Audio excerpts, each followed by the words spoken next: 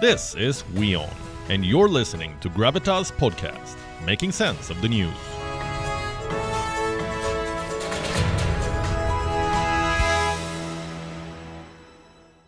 First communication to India since assuming power, and it came in response to a letter sent by Prime Minister Modi congratulating Shehbaz Sharif on his appointment as the Prime Minister.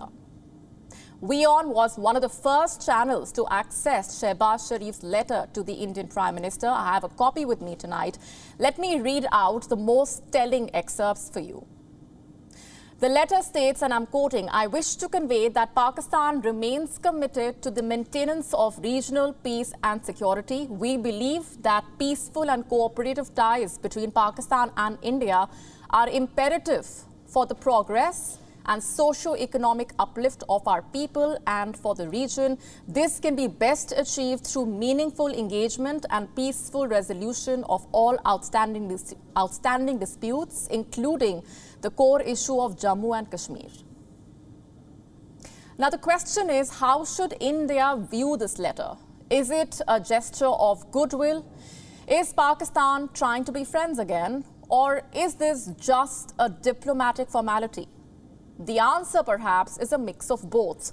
You see, every time there is a change of guard, either in Islamabad or in New Delhi, the new leaders exchange such greetings. This is a traditional norm. But this time, things appear to be slightly different. We will discuss that in just a bit. First, the story, like I said, this letter from Shehbaz Sharif came in response to a communication by the Indian Prime Minister. Last Tuesday, which was the 12th of April, he had written to Shehbaz Sharif extending his well wishes for his tenure. He had said, and I'm quoting, "I extend greetings and best wishes on your assumption of charge as the Prime Minister of the Islamic Republic of Pakistan. I would also like to convey that India remains committed to advancing peace, security and prosperity in the region. An environment free of terror and violence would allow us to focus our attention on the development and progress of our people." So both India and Pakistan have said what they wanted to. They have highlighted their issues, also vowed to maintain bilateral peace. The question is, what happens next? Where is the relationship between the two sides headed now? Let's tell you what we have learnt from our sources.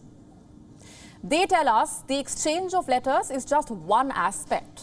The second one is back-channel discussions. They are currently underway. What are these discussions about? Apparently, to formalize a meeting between the two prime ministers. That's what sources tell us. They say Pakistan is looking for a date with Prime Minister Modi. If this is true, the meeting could happen at the SCO summit in Tashkent, which is scheduled for the 17th of July 2022. Both the Prime Ministers are expected to attend this summit. They will be under the same roof. Sources say a one-on-one meeting remains a possibility. They have further added that if the Tashkent bilateral is successful, Prime Minister Modi could be invited to visit the Qatas Raj temples in Pakistan, which would become an occasion for Shehbaz Sharif to host Prime Minister Modi in Islamabad. Remember, the Qatas Raj is a complex of several Hindu temples connected to one another by walkways. They play a major role in the Hindu epic, the Mahabharata. They are located in the Patohar Plateau region of Pakistan's Punjab province.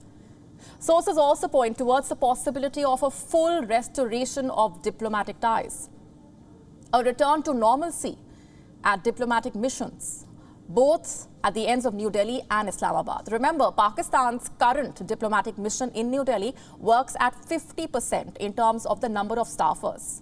It is headed by a charge d'affaires. There is no high commissioner. Sources say in the days ahead, this could change. There is no official confirmation, let me remind you here, if things are indeed headed this way. And even if they are, there will be challenges subject to how the dynamics change in Pakistan. The country is facing a lot of uncertainties. Shehbaz Sharif may be in power, but no one knows how long he will be able to hold on to office. Imran Khan is trying his best to push the country into snap polls. Plus, there are a lot of uncertainties on the Pakistan Army's end as well. The Army Chief General Qamar Javed Bajwa's term is due to end this November. No one knows if he will get another extension or whether he will retire. No one even knows if the generals are in favor of talks with India. So a lot depends on where the Pakistan Army stands on this. But if we go by history, the Sharifs have on numerous occasions tried to build positive relations with India. In fact, their family was based in a village near Amritsar before the partition of India. In 2013, Shehbaz Sharif paid a visit to his ancestral village. He held meetings with the state's then Chief Minister Prakash Singh Badal. He also met the then Prime Minister Dr. Manmohan Singh and called for peaceful dialogue between the two countries. And then in 2015, Prime Minister Modi made a surprise visit to Lahore. He went there on the invitation of Nawaz Sharif, Shehbaz Sharif's elder brother, and the former Prime Minister of Pakistan. He invited Prime Minister Modi to attend his granddaughter's wedding. The Prime Minister complied. He paid a sudden and short visit to the Raiwand Palace in Jati Umrah, the ancestral residence of the Sharif family. But despite these positive indicators, the relations went downhill post-2016, courtesy renewed tensions in Kashmir and repeated terror attacks by Pakistan, like the 2016 Pathankot attack, the 2016 Uri attack, the 2017 Amarnath Yatra attack, and the 2019 Pulwama attack. These attacks downgraded the diplomatic ties. They led to the suspension of bilateral trade and communication. Could things change in the days ahead? Well, New Delhi is cautiously optimistic. Analysts say that with the Sharifs back in power, Indo-Pak relations could change for the better. But at the same time, India knows that no matter who is in power in Pakistan, it is the Pakistan Army that decides what the country should do. So there is reason to be skeptical.